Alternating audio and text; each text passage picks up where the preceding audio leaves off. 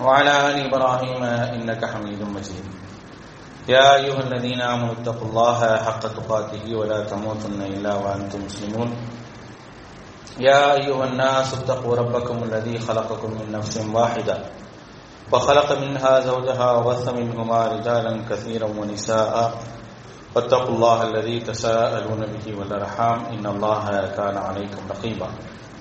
يا أيها الذين آمنوا اتقوا الله وقولوا قولا سديدا يصلح لكم أعمالكم ويغفر لكم ذنوبكم ومن يطع الله ورسوله فقد فاز فوزا عظيما. أما بعد فإن أصدق الحديث كتاب الله وخير الهدي هدي محمد صلى الله عليه وسلم وشر الأمور محدثاتها وكل محدثة بدعة وكل بدعة ضلالة وكل ضلالة في النار. فقال الله تعالى في القرآن العظيم: فأعوذ بالله من الشيطان الرجيم. بسم الله الرحمن الرحيم. كل من عليها فان ويبقى وجه ربك ذو الجلال والإكرام. رب اشرح لي صدري ويسر لي أمري واحلل عقدة من لساني يفقهوا قولي. அளவற்ற அருளாளனும் நிகரற்ற பேரன்புடையவனுமாகிய எல்லாம் வல்ல அல்லாஹ்வின் திருப்பெயர் போற்றி அவனுடைய சாந்தியும் கருணையும் அல்லாஹ்வுடைய தூதர் நபிகள் நாயகம் ஸல்லல்லாஹு அலைஹி வஸல்லம் அவர்கள் மீதும் அவர்களை பின்பற்றி வாழ்ந்த உத்தம சத்திய தோழர்கள் நல்லவர்கள் மீதும் அவர்களின் அடிச்சுவடை பின்பற்றி வாழ்ந்து கொண்டிருக்கக்கூடிய அனைத்து மக்கள் மீதும் உண்டாகட்டுமாக. அன்பானவர்களே, அல்லாஹினுடைய மாபெரும் கருணையினால் நாம் எல்லாம் இந்த ஜும்மா தினத்திலே அல்லாஹுடைய வீட்டிலே ஒன்று கூடியிருக்கின்றோம். நமக்கு இந்த வாய்ப்பினை ஏற்படுத்தி தந்த அல்லாஹ்வுக்கு நன்றி அனைத்து உரித்தாக்கியவனாக எனது உரையை ஆரம்பம் செய்கின்றேன். அன்பானவர்களே, அல்லாஹ் ரப்புல் ஆலமீன் மனிதன் படைக்கப்பட்ட விதங்களை பற்றி பலதரப்பட்ட செய்திகளை நமக்கு சொல்லி காட்டுகின்றார். இன்னல் இன்சான குலிக ஹலுவா அப்படிங்கிறான். மனிதன் அவசரக்காரனாக படைக்கப்பட்டிருக்கிறான் அப்படின்றத அல்லாஹ் சொல்லி காட்டுகின்றான். குலிகல் இன்சான மின் தஅஃபின், மனிதன் பலவீனமாக படைக்கப்பட்டிருக்கின்றான் என்றும் அல்லாஹ் ரப்புல் ஆலமீன் சொல்லி காட்டுகின்றான். இப்படியெல்லாம் படைப்பினுடைய விதங்களை அல்லாஹ் ரப்புல் ஆலமீன் சொன்னாலும் ஹிதாயத் என்ற ஒரு பாக்கியத்தை பெற்ற ஒரு இறை நம்பிக்கையாளனை பொறுத்தவரை அவன் ஒரு மிகவும் பக்குவம் உள்ள ஒரு அடியானாக இருக்க வேண்டும் என்பதை அல்லாஹ் ரப்புல் ஆலமீன் விரும்புகின்றான். மனித பலவீனங்கள் 1000 இருந்தாலும் என்றைக்கு ஒரு மனிதனுக்கு நேர்வழி வழங்கப்படுகின்றதோ, இந்த ஹிதாயத்தை என்றைக்கு அவர் பெறுகின்றாரோ அதற்கு பிறகு அவரை பக்குவம் உள்ளவராக மாற்றுவதற்கு பலதரப்பட்ட உபதேசங்களை அல்லாஹ் ரப்புல் ஆலமீன் சொல்கின்றார். அந்த உபதேசங்களை எல்லாம் தன்னுடைய வாழ்வில் அவர் கடைபிடிக்கும் பொழுது எல்லா விதங்களிலும் ஒரு பக்குவம் உள்ளவராக நிதானம் உள்ளவராக மாறிவிடுகின்றார் என்பதை மார்க்கம் நமக்கு சொல்லி காட்டுகின்றது. அந்த அடிப்படையில சரியான ஒரு பக்குவத்தை அடைந்த ஒரு மனிதனாக இருக்க வேண்டும் என்பதற்காக அல்லாஹ்வுடைய தூதர் ஸல்லல்லாஹு அலைஹி வஸல்லம் இடத்துல ஒரு முறை ஜிப்ரீல் அலைஹிஸ்ஸலாம் அவர்கள் வந்து சில செய்திகளை சொல்லி காட்டுறாங்க. அந்த செய்திகளை வாழ்க்கையிலே கடைபிடிக்க வேண்டும் என்பதற்காக ஜிப்ரீல் அலைஹிஸ்ஸலாம் அவர்கள் அல்லாஹ்வுடைய தூதருக்கு சொன்னாங்க. அவங்க வந்து சொல்றாங்க: யா முஹம்மதே இஷ் மா ஷி'த, நீ விரும்பியவாறு வாழ். நீங்க எப்படி விரும்புறீங்களோ அப்படி வாழுங்க. ஃபஇன்னக மையத்துன், நீங்கள் மரணிக்கக்கூடியவர்களாக இருக்கின்றீர்கள். நீங்கள் விரும்பியவாறு வாழுங்கள், ஆனால் உங்களுக்கு மரணம் என்பது கண்டிப்பாக இருக்கின்றது. வஅமல் மா ஷி'த, நீங்கள் என்ன நினைக்கின்றீர்களோ அதை செய்யுங்கள். நீங்கள் என்ன நினைக்கின்றீர்களோ அதை செய்யுங்கள். ஃபஇன்னக முஜ்ஸியும் பிஹி, அதை கொண்டு நீங்கள் கூலி வழங்கப்படுவீர்கள். வஹ்பிப் மன் ஷி'த, நீங்கள் யாரை வேண்டுமானாலும் நேசியுங்கள். நீங்கள் யாரை வேண்டுமானாலும் நேசியுங்கள். ஃபஇன்னக முஃபாரிகுஹு, ஆனால் அவரை விட்டு நீங்கள் பிரிந்து விடுவீர்கள். வஅலம், அறிந்து கொள்ளுங்கள், அன்ன ஷரஃபல் முஃமினி, ஒரு மூமினுக்கான புகழ் எதில் இருக்கின்றது என்று சொன்னால் கியாமுல் லைலி, இரவு நேரத்தில் நின்று வணங்குவதில் இருக்கின்றது. வஇஸ்ஸஹு, ஒரு மூமினுக்கான கண்ணியம் எங்கே இருக்கின்றது என்று சொன்னால் இஸ்திக்னாஹு அனின் நாஸ், மக்களிடத்திலிருந்து தேவையற்றவராக தன்னை ஆக்கிக் கொள்ளக்கூடிய நிலையில்தான் ஒரு மூமினுக்கு கண்ணியம் இருக்கின்றது என்று ஜிப்ரீல் அலைஹிஸ்ஸலாம் அவர்கள் அல்லாஹ்வுடைய தூதர் ஸல்லல்லாஹு அலைஹி வஸல்லம் கிட்ட சொல்லக்கூடிய இந்த செய்தி ஹாக்கிம் போன்ற ஹதீஸ் தரங்களில் பதிவு செய்யப்பட்டிருக்கின்றது. ஒரு அழகான ஒரு செய்தியை, ஒரு 5 விஷயங்களை ஜிப்ரீல் அலைஹிஸ்ஸலாம் சொல்லி இருக்கிறாங்க. யாரை பார்த்து சொல்றாங்க? அல்லாஹ்வுடைய தூதர் ஸல்லல்லாஹு அலைஹி வஸல்லம் அவர்களை பார்த்து சொல்றாங்க. இது அல்லாஹ்வுடைய தூதர் ஸல்லல்லாஹு அலைஹி வஸல்லம் அவர்களுக்கு சொல்லப்பட்ட செய்தியா, அல்லது அல்லாஹ்வுடைய தூதர் ஸல்லல்லாஹு அலைஹி வஸல்லம் அவர்களை எவர்கள் பின்பற்றி நடக்கின்றார்களோ அவர்கள் இந்த செய்தியை சரியான முறையில் எடுத்து நடக்க வேண்டும் என்பதற்காக சொல்லப்பட்ட செய்தி. முதலாவது செய்தி எடுத்துக்கொள்ளுங்கள். நீ விரும்பியவாறு வாழு, உனக்கு மரணம் இருக்கின்றது. மரணம் என்ற ஒன்ற சிந்தனை என்பது கண்டிப்பாக உங்களிடத்தில் இருக்க வேண்டும் என்பதை வலியுறுத்துகின்றது மார்க்கம். மரணத்திற்கு பின்னால் ஒரு வாழ்வு இருக்கின்றது. என்றைக்கு அந்த வாழ்வை பற்றியான ஒரு யோசனை மனிதனுக்கு வருகின்றதோ அவர் இந்த உலகத்தில் வாழும் பொழுதும் அதற்கு பின்னால் உள்ள வாழ்க்கைக்கான ஒரு எண்ண ஓட்டத்தை தன்னுள் கொண்டவராக வாழ்வார் என்பதற்காகத்தான் இந்த செய்தியை அவங்க சொல்லி காட்டுறாங்க. நீங்கள் விரும்பியவாறு வாழுங்கள். என்னதான் நீங்க இந்த உலகத்தில் எப்படி வேண்டுமானாலும் வாழ வேண்டும் என்று ஆசைப்பட்டாலும் மரணம் என்ற ஒன்று இருக்கின்றது. அதை உங்களால் தடுக்கவே முடியாது. அந்த மரணத்தை நினைத்துதான் உன்னுடைய வாழ்க்கையை அமைத்துக் கொள்ள வேண்டும். அந்த மரணத்தை நீ நினைக்கவில்லை என்று சொன்னால் உன்னுடைய வாழ்க்கை மிகவும் சீர்கட்டு விடும் என்பதை சொல்வதற்காகத்தான் அல்லாஹ்வுடைய தூதர் ஸல்லல்லாஹு அலைஹி வஸல்லம் அவங்கள்ட்ட இந்த செய்தியை சொல்றாங்க. அது மட்டுமல்லாமல் என்னதான் இந்த உலகத்தில் நீங்கள் எப்படி வேண்டுமானாலும் வாழ வேண்டும் என்று முயற்சி பண்ணாலும் ஒரு நாளைக்கு நீங்க மௌத்தா போயிருவீங்க. அது உங்க மனசுல ரொம்ப ஆழமாக பதிவு செய்து கொள்ளுங்கள் என்பதைத்தான் இந்த ஹதீஸின் மூலமாக அல்லாஹ்வுடைய தூதர் ஸல்லல்லாஹு அலைஹி வஸல்லம் அவர்கள் நமக்கு சொல்லி காட்டுகின்றார்கள். இதற்கு விளக்கமாக இன்னொரு அழகான ஒரு செய்தியை நம்ம பார்க்கலாம். நபிகள் நாயகம் ஸல்லல்லாஹு அலைஹி வஸல்லம் அவர்கள் மூசா அலைஹிஸ்ஸலாம் அவர்களுடைய மரணத்தை பற்றி சொல்லி காட்டுகின்றார்கள். மூசா அலைஹிஸ்ஸலாம் அவர்களுடைய மரணத்தை பற்றி அல்லாஹ்வுடைய தூதர் ஸல்லல்லாஹு அலைஹி வஸல்லம் அவர்கள் சொல்லி காட்டுகின்றார்கள். மூசா அலைஹிஸ்ஸலாம் அவருடைய உயிரை கைப்பற்றுவதற்காக மலக்குல் மௌத் வரார். உயிரை கைப்பற்றுவதற்காக மலக்குல் மௌத் வரக்கூடிய நேரத்தில் ஃபலம்மா ஜாஅஹு சக்கஹு, அவங்க வந்த உடனே அவங்கள மூசா அலைஹிஸ்ஸலாம் அடிச்சிடுறாங்க. அந்த வானவரை மூசா அலைஹிஸ்ஸலாம் அடிச்சிடுறாங்க. ஃபரஜஅ இலா ரப்பிஹி, உடனே அந்த மலக்குல் மௌத் என்ன செய்யறாரு? அல்லாஹ்ட்ட போறாரு. அல்லாஹ்ட்ட போய் சொல்றாரு, அர்சல்தனி இலா அபதின் லா யுரீதுல் மௌத், மரணத்தை விரும்பாத ஒரு மனிதரிடத்தில் என்னை நீ அனுப்பிவிட்டாய் அப்படின்னு சொல்லி அந்த வானவர் அல்லாஹ்விடத்தில் சொல்றாரு. சொல்லிட்டு அல்லாஹ் தஆலா என்ன செய்யறானா, ஃபரத்தல்லாஹு இலைஹி ஐனி, அவருக்கு மூசா அலைஹிஸ்ஸலாம் அடிச்ச அடியில அவர் கண் பாதிக்கப்படுது. அந்த கண்ணை சரி செஞ்சுட்டு திருப்பி அனுப்புறாங்க. இர்ஜி அலைஹி ஃபகால லஹு யலஉ யதஹு அலா மதனி தௌரின் ஃபலஹு பிகுல்லி மா கத்தத் யதஹு பிகுல்லி ஷஅரிஹி சனா. நேரா போய் என்ன செய்யுங்க அப்படின்னா அவரை போக சொல்லுங்க. அவர்கிட்ட போங்க, நீங்க போய் அவர்கிட்ட சொல்லுங்க, நீங்க போய் என்ன செய்யுங்க, ஒரு காளை மாட்டுல கையை வைங்க. அந்த கை வைக்கக்கூடிய நேரத்தில் உங்களுடைய கைக்கு கீழே அடக்கமாக எத்தனை முடிகள் இருக்குதோ அத்தனை வருடங்கள் நீங்கள் வாழ்ந்து கொள்ளலாம் என்று என்ன செய்யுங்க, மூசா அலைஹிஸ்ஸலாத்துக்கு சொல்லுங்க அப்படின்னு சொல்லி என்ன செய்யறாங்கன்னா அல்லாஹ் ரப்புல் ஆலமீன் அந்த வானவரை அனுப்புறாங்க. பிறகு என்ன செய்யறாங்க, அந்த வானவர் போறாரு, அதே மாதிரி சொல்றாரு. சொன்ன உடனே மூசா அலைஹிஸ்ஸலாம் திருப்பி கேட்கிறாங்க, ஐ ரப் சும்ம மாதா, சரி நான் கை வச்சுட்டேன், கை வச்சு பல 100 வருடங்கள் வாழ்வதற்கான வாய்ப்பை எனக்கு கொடுத்துட்டேன், பிறகு என்ன இருக்கு அப்படின்னு சொல்லி கேட்கிறாங்க. மூசா அலைஹிஸ்ஸலாம் கேட்கிறாங்க, பிறகு என்ன இருக்குது? அப்ப அல்லாஹ் சொல்றான், சும்மல் மௌத், பிறகு மௌத்து தான், அதை தவிர வேற ஒண்ணுமே கிடையாது. பிறகு உனக்கு வாழ்வதற்கு வாய்ப்பு கிடைக்குமா? கண்டிப்பாக கிடைக்காது. எப்படி இருந்தாலும் நீ மரணித்தாக வேண்டும். மரணம் என்பது கண்டிப்பா என்ன செஞ்சிடும், உன்னை வந்து அடையுமே தவிர அதிலிருந்து ஒரு நாள் தப்பிக்கவே முடியாது அப்படிங்கிறத அல்லாஹ் ரப்புல் ஆலமீன் சொன்ன உடனே மூசா அலைஹிஸ்ஸலாம் சொல்றாங்க, அப்படி என்று சொன்னால் ஃபல் ஆன், இப்பயே எடுத்துக்கிட்டோம், இப்பயே இந்த உயிரை எடுத்துக்கிட்டோம். ஆனா ஒரே ஒரு ஆசை, நான் என்னுடைய உயிர் எடுக்கப்பட்ட உடனே எங்க எடுக்கப்பட்டு எங்க அடக்கம் செய்யப்படணும் அப்படின்னா பைத்துல் முகத்தஸிலிருந்து ஒரு கல் எரிஞ்சா எவ்வளவு தூரம் விழுகுமோ அந்த இடத்தில் என்னுடைய உயிர் கைப்பற்ற, என்னுடைய உயிர் அடக்கம் செய்யப்பட வேண்டும், என்னுடைய உடல் அடக்கம் செய்யப்பட வேண்டும் என்ற ஒரு கோரிக்கையை அல்லாஹ்ட்ட வைக்கிறாங்க. அல்லாஹ்வுடைய தூதர் ஸல்லல்லாஹு அலைஹி வஸல்லம் சொல்றாங்க, நான் மட்டும் அந்த இடத்தில் கடந்து செல்பவனாக இருந்தேன் என்று சொன்னால் மூசா அலைஹிஸ்ஸலாமுடைய கபரை உங்களுக்கு காட்டியிருப்பேன் அப்படிங்கிறாங்க.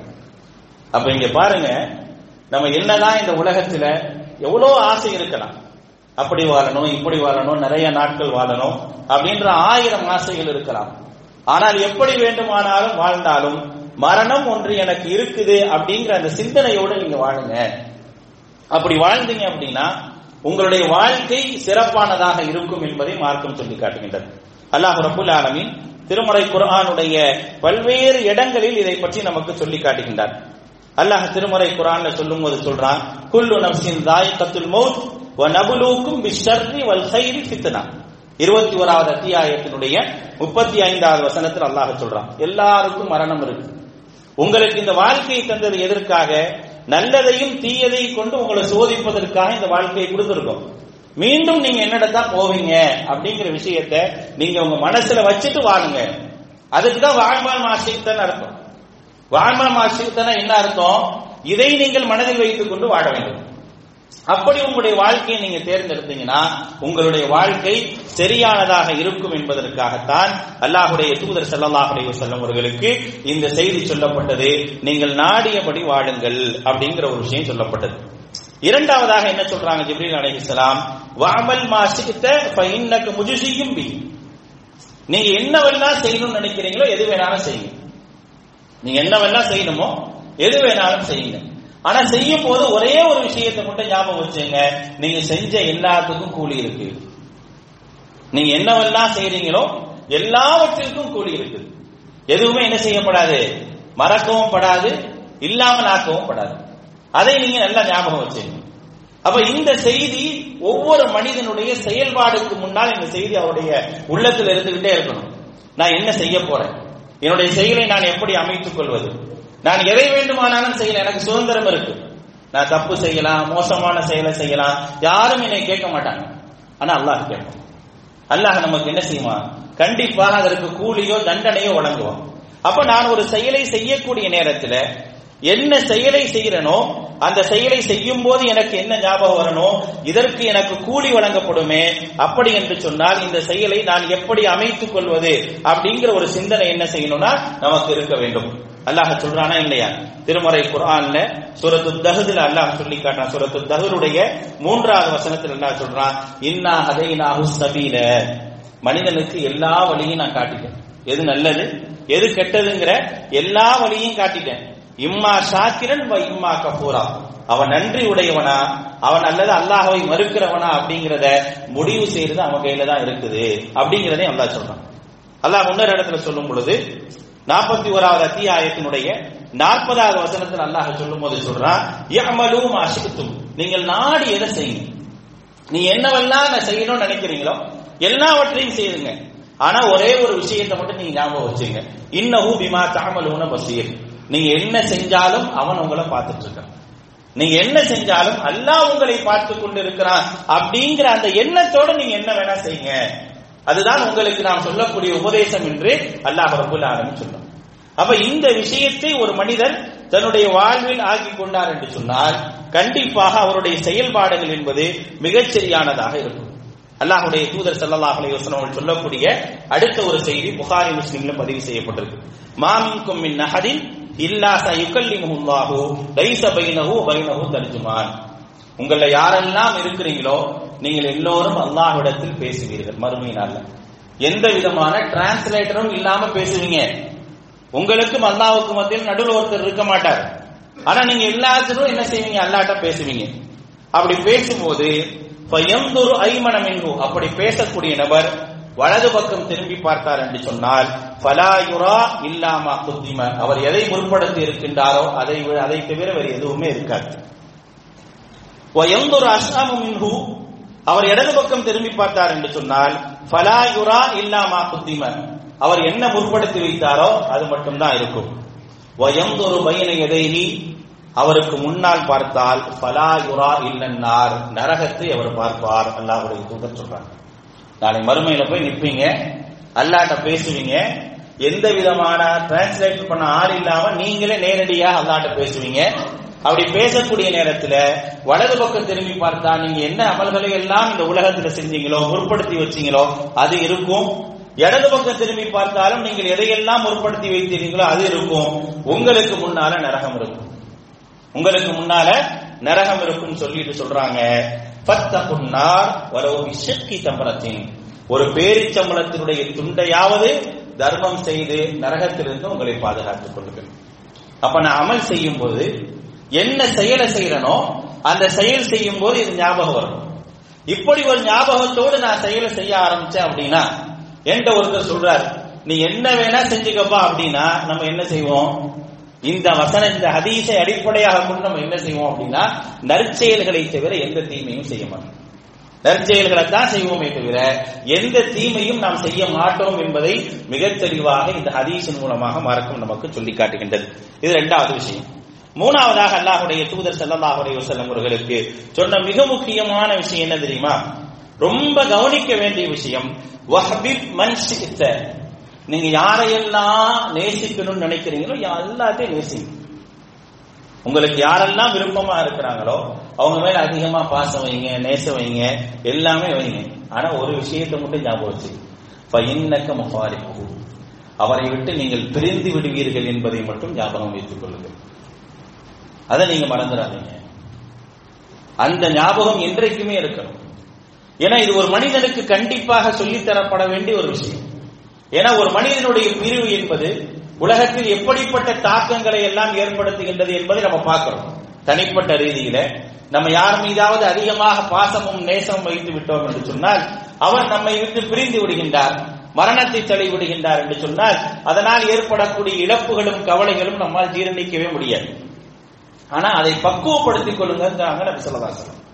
அது என்றைக்குமே பக்குவப்படுத்திக் கொள்ளக்கூடியவர்களாக இருக்கணும்.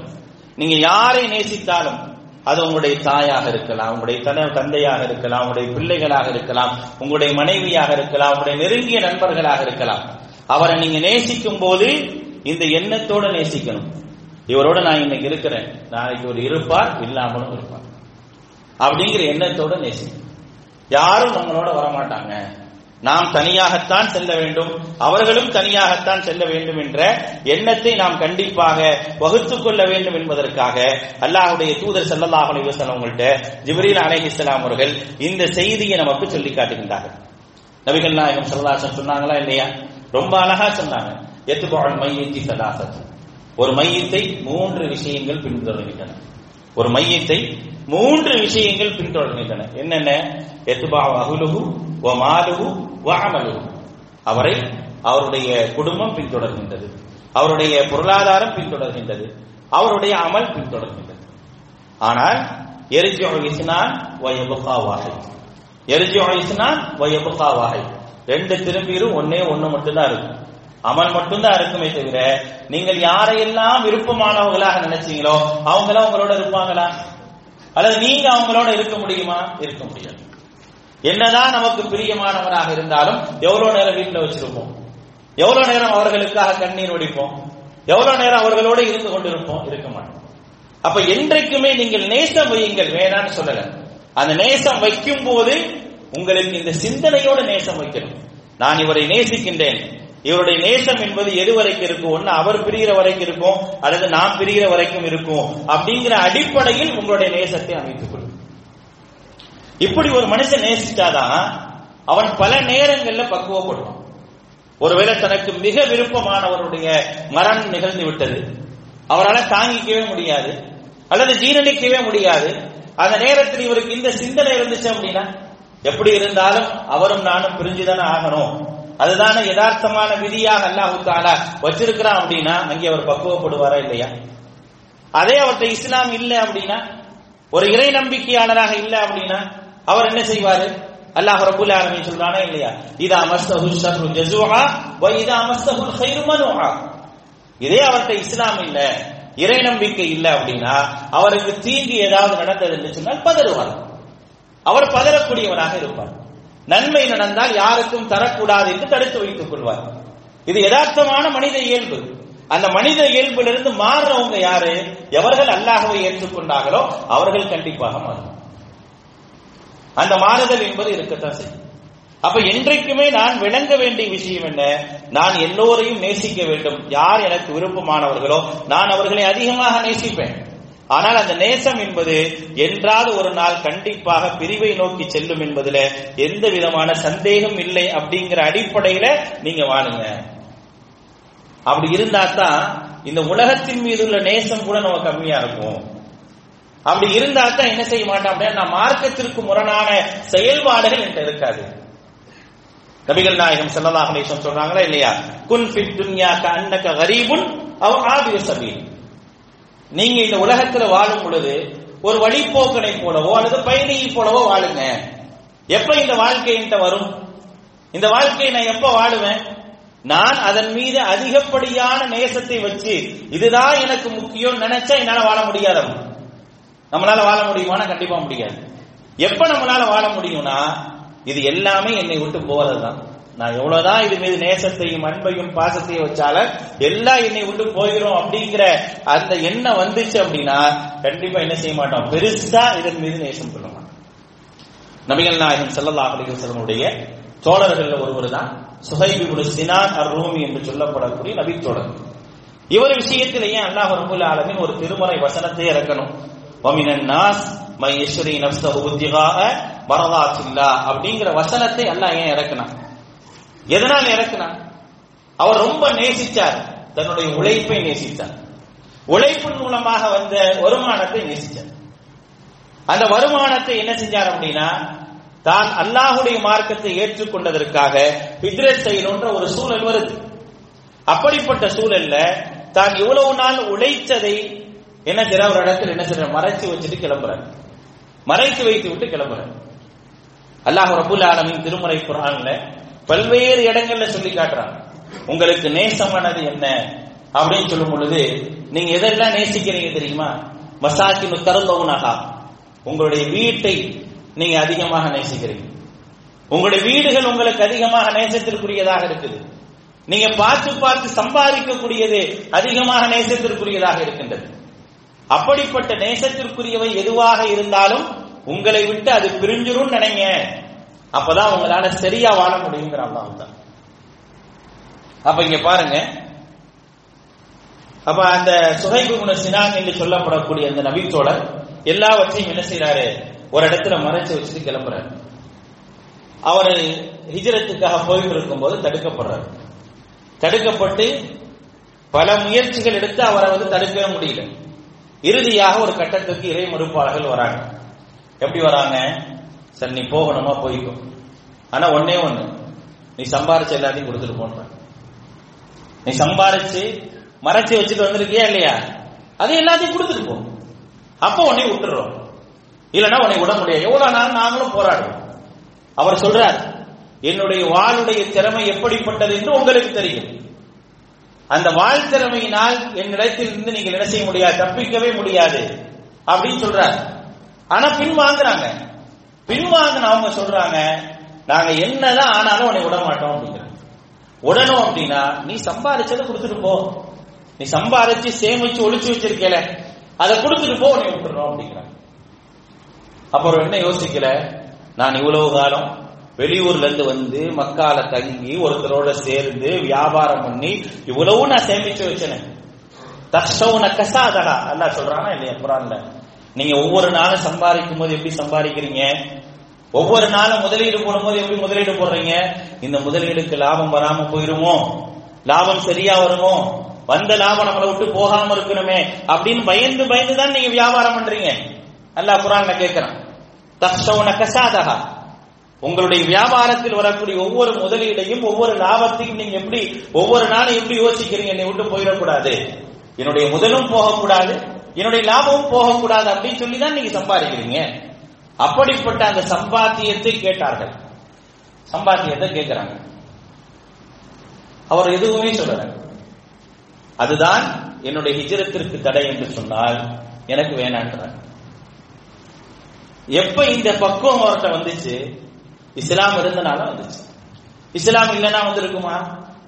அதைத்தான் மார்க்கம் சொல்லி காட்டுகிறது. நீங்க எதை நேசிச்சாலும் அது உங்களை விட்டு போயிரும் நினைங்க.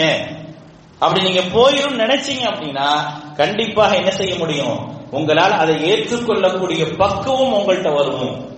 அதை ஏற்றுக்கொள்ளக்கூடிய பக்குவத்திற்கு நீங்கள் வந்து விடுவீர்கள் அப்படிங்கிற விஷயத்தை தான் மார்க்கம் நமக்கு சொல்லி காட்டுகிறது. இது ரொம்ப எல்லா விஷயங்களை விட இந்த விஷயம் ரொம்ப முக்கியமானது. ஏன்னா மனுஷன் எதை தாங்க முடியாதுங்கிறானா, இழப்பை என்னால் தாங்கிக் கொள்ள முடியவில்லை. இழப்புகள் என்ன செய்யுது அப்படின்னா பலதரப்பட்ட விளைவுகளை ஏற்படுத்துது. இன்னைக்கு பார்க்கிறோம், நிறைய பேரை பார்க்கிறோம், நிறைய மக்களை. மகன் இறந்ததன் காரணமாக தாய் தற்கொலை செய்து கொள்றார், தாய் இறந்ததன் காரணமாக மகள் தற்கொலை செய்து கொள்கின்றார், தந்தை இறந்ததன் காரணமாக தன் மகனும் தாயும் தற்கொலை செய்து கொள்ளக்கூடிய எத்தனையோ செய்திகளை பார்க்கிறோம். இதெல்லாம் ஏன் ஏற்படுது? அந்த பக்குவம் இல்லை, அவங்களுக்கு சொல்லி தரதுக்கு ஆள் இல்லை. இஸ்லாம் சொல்லுது, அதை இஸ்லாம் மிக அழகாக சொல்லி காட்டுகின்றது. நீ யாரை வேண்டுமானாலும் நேசி, நீங்கள் யாரை வேண்டுமானாலும் நேசியுங்கள். ஆனால் நேசிக்கும் போது உங்களுக்கு தெரிய வேண்டியது என்ன, அவரை விட்டு நீ பிரிந்து விடுவாய் அல்லது அவர் உன்னை விட்டு பிரிந்து விடுவார் என்பதை மட்டுமே நீ கவனத்தில் வச்சுக்கோ. அந்த சிந்தனை இருந்தது என்று சொன்னால் உங்களால் என்ன செய்ய முடியும், சரியான பக்குவத்தோடு இருக்க முடியும் என்பதை சொல்லி காட்டுகிறது.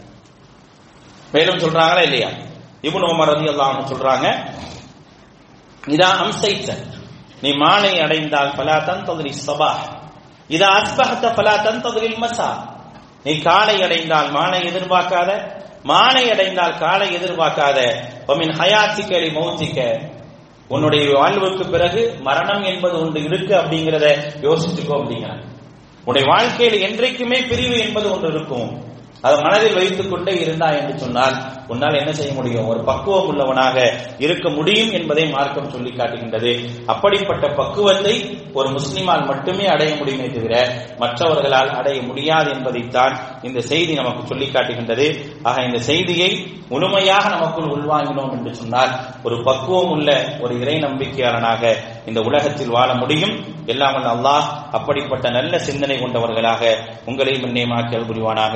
வாஹிரு தஅவானா அல்ஹம்துலில்லாஹி ரப்பில் ஆலமீன்.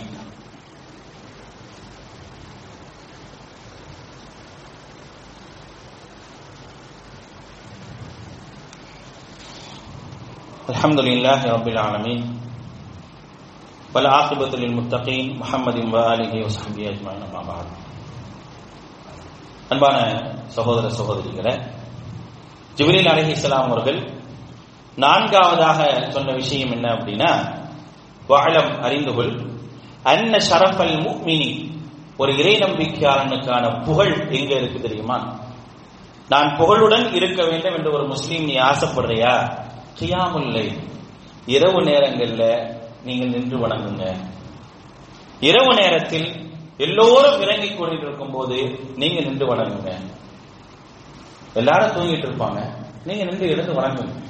அப்படி வணங்குனீங்க அப்படின்னா உங்களுக்கு அல்லாஹ் ரப்பல் ஆலமீன் மிகப்பெரிய ஒரு புகழை ஏற்படுத்துவான். மிகப்பெரிய ஒரு புகழ் உங்களுக்கு கண்டிப்பாக கிடைக்கும் என்பதை அல்லாஹ் ரப்பல் ஆலமீன் சொல்லி காட்டுகின்றார். அல்லாஹ் ரப்பல் ஆலமீன் திருமறை குர்ஆனுடைய பல்வேறு இடங்களிலே இதை பற்றி சொல்லி காட்டுகின்றார். அல்லாஹ்வுடைய தூதர் சொல்லக்கூடிய மிக அழகான செய்தியும் இருக்கு. அல்லாஹ் தஆலா சொல்றானே இல்லையா, ஃபலா தஅலமு நஃப்ஸும் மா உஃபிய லஹும் மின் குர்ரத்தி அயுன், உங்களுக்கு நாளை மறுமை நாளில் நான் மறைத்து வைத்திருக்கக்கூடிய கண் குளிர்ச்சி தரக்கூடிய சொர்க்கம் வேண்டுமா, நீங்க நடுநிசி நேரத்தில் எழுந்து வணங்குங்க. தஹஜ்ஜுதுல கொஞ்ச நேரம் என்ன செய்ய, முடிச்சு வணங்கி பாருங்க, உங்களுக்கு நான் கண் குளிர்ச்சி தரக்கூடிய ஒரு சொர்க்கத்தை உங்களுக்கு நான் தரேன் அப்படிங்கிறத அல்லாஹ் ரப்பல் ஆலமீன் சொல்றாங்க. அல்லாஹ்வுடைய தூதர் சொல்றாங்க பாருங்க, அலைக்கும் பிகியாமில் லைல், இரவு நேரத்தில் நீங்கள் வணங்குங்கள். ஃபஇன்னஹு தஅபுஸ் ஸாலிஹீன், நிறைய முன்கான கபுலக்கும், உங்களுக்கு முன்னர் இருந்த நிறைய நல்லவர்கள் இதிலே அதிகமாக முயற்சி செஞ்சிருக்கிறாங்க. உங்களுக்கு முன்னால் உள்ள நல்லவர்கள், அல்லாஹ்வுடைய தூதர் சொல்றாங்க, உங்களுக்கு முன்னுள்ள வாழ்ந்த மக்கள் இருக்காங்களா இல்லையா, அவங்களுடைய அதிகமான முயற்சி எதில் இருந்திருக்கு அப்படின்னா இதில் இருந்திருக்கு. அது மட்டுமல்ல, வகுர்பத்து இலா ரப்பிக்கும், இது உங்களுடைய இறைவனின் பக்கம் நெருக்கத்தை ஏற்படுத்தி தரும். முகஃபிரத்துல் லிஸ்ஸய்யாத், உங்களுடைய பாவங்களை அழிக்கும். மன்ஹாத் அனில் இஸ்மி, தீமையிலிருந்து உங்களை தடுக்கும் என்பதை அல்லாஹ்வுடைய தூதர் ஸல்லல்லாஹு அலைஹி வஸல்லம் சொல்றாங்க. அடுத்த ஐந்தாவது விஷயம் என்ன அப்படின்னா, என்றைக்குமே அடுத்தவருடைய கையை எதிர்பார்த்து இருக்காதீங்க, உங்களுடைய கண்ணியமே போயிடும். வஇஸ்ஸஹு, ஒரு இறை நம்பிக்கையாருடைய கண்ணியம் எங்கே இருக்கு அப்படின்னா, இஸ்திக்னாஹு அனின் நாஸ், இஸ்திக்னாஹு அனின் நாஸ், அடுத்தவரை எதிர்பார்த்து இருப்பதில் ஒரு முஸ்லிமுக்கு கண்ணியம் இல்லை. தன்னுடைய சுயமாக தான் இருக்க வேண்டும் என்று ஆசைப்படுமே தவிர அடுத்தவனை எதிர்பார்த்து அடுத்தவனுடைய கையை எதிர்பார்த்து என்னைக்குமே என்ன செஞ்சிடாதீங்க, நீங்க இருந்திராதீங்க அப்படிங்கிறத அல்லாஹ்வுடைய தூதர் ஸல்லல்லாஹு அலைஹி வஸல்லம் அவர்களுக்கு ஜிப்ரீல் அலைஹிஸ்ஸலாம் அவர்கள் சொல்லித் தராங்க. நபிகள் நாயகம் ஸல்லல்லாஹு அலைஹி வஸல்லம் அவங்கள்ட்ட சில அன்சாரி தோழர்கள் வருவாங்க. அந்த அன்சாரி தோழர்கள் என்ன செய்வாங்கன்னா, அல்லாஹ்வுடைய தூதர்கிட்ட கேட்டுக்கிட்டே இருப்பாங்க. கேட்கும் போதெல்லாம் நபி ஸல்லல்லாஹு அலைஹி வஸல்லம் கொடுத்துக்கிட்டே இருந்திருக்கிறாங்க. ஃபஅதாஹும் சும்ம ஸலூஹு ஃபஅதாஹும் சும்ம ஸலூஹு ஃபஅதாஹும். எப்பெல்லாம் கேட்கிறாங்களோ அப்ப எல்லாத்தையும் என்ன செஞ்சிருக்கிறாங்க அப்படின்னா அல்லாஹ்வுடைய தூதர் ஸல்லல்லாஹு அலைஹி வஸல்லம் கொடுத்துட்டே இருந்தாங்க. ஒரு கட்டத்துல கொடுக்கிறதுக்கு ஒண்ணுமே இல்லை, அப்பையும் என்ன செய்யறாங்க, அல்லாஹ்வுடைய தூதர்கிட்ட கேட்கும் பொழுது நபிகள் நாயகம் ஸல்லல்லாஹு அலைஹி வஸல்லம் சொல்றாங்க, என்கிட்ட ஒண்ணுமே இல்லப்பா, என்கிட்ட எதெல்லாம் இருந்ததோ எல்லாவற்றையும் நான் உங்களுக்கு தந்துட்டேன், என்கிட்ட எதெல்லாம் இருந்துச்சோ எல்லாத்தையும் கொடுத்துட்டேன், இப்ப என்னுடைய கையில என்னது ஒண்ணுமே கிடையாது அப்படின்னு சொல்லிட்டு அல்லாஹ்வுடைய தூதர் ஸல்லல்லாஹு அலைஹி வஸல்லம் சொல்றாங்க, வமை யஸ்தஃபிஃபு யஃபிஃபுல்லாஹ் வமை யஸ்தக்னி யுக்னிஹில்லாஹ் வமை யதஸப்பர் யுஸப்பிஹுல்லாஹ் அப்படின்னு சொல்லி அல்லாஹ்வுடைய தூதர் ஸல்லல்லாஹு அலைஹி வஸல்லம் சொல்றாங்க. என்ன அப்படின்னா, யார் சுயமரியாதையோடு இருக்கணும்னு ஆசைப்படுறாங்களோ அல்லாஹ் அவரை சுயமரியாதையோடு வச்சிருப்பான். சுயமரியாதையோடு இருக்கணும்னு யார் ஆசைப்படுறீங்களோ உங்களை அல்லாஹ் ரப்பல் ஆலமீன் கண்டிப்பாக சுயமரியாதையோடு வச்சிருப்பான். யார் பிறர்கிட்ட நம்ம கேட்டக்கூடாது, பிறரிடத்தில் தேவையற்றவராக இருக்க வேண்டும் என்று எவர் விரும்புகின்றாரோ அவரிடத்தில் அல்லாஹ் ரப்பல் ஆலமீன் அவரை அப்படித்தான் வச்சிருப்பான். அதனாலதான் அழகான ஒரு பிரார்த்தனை அல்லாஹ்வுடைய தூதர் சொல்லி கொடுத்தாங்க. அல்லாஹும்ம அக்ஃபினி பிஹலாலிக அன் ஹராமிக வ அக்னினி மின் ஃபضலிக அம்மன் சிவாக். ரொம்ப அழகான ஒரு துஆ இது, அல்லாஹ்வுடைய தூதர் சொல்லி கொடுத்தாங்க. அல்லாஹும்ம அக்ஃபினி பிஹலாலிக, யா அல்லாஹ் நீ ஆகுமானதை கொண்டு ஹலாலானதை கொண்டு என்னை நல்லபடியாக வை, ஹலாலானதை கொண்டு என்னை திருப்திப்படக்கூடிய அளவிற்கு வச்சிரு, எந்த விதத்திலும் என்னுடைய பொருளாதாரத்தில் ஹராமை சேர்த்து விடாது, ஹராமை சேர்த்து என்ன செய்யாத, என்னை போதுமாக்கணும்னு ஆக்கி விடாது. ஹராம் வந்துதான் நான் நிரம்பி இருக்கணும்ன்ற ஒரு சூழல் எனக்கு எப்போது இருக்கக்கூடாது. அல்லாஹும்ம அக்ஃபினி பிஹலாலிக அன் ஹராமி, ஹராம விட்டு தடுத்து ஹலால் மூலமாக என்னை சரியானவனாக போதுமானவனாக ஆக்கி வச்சு.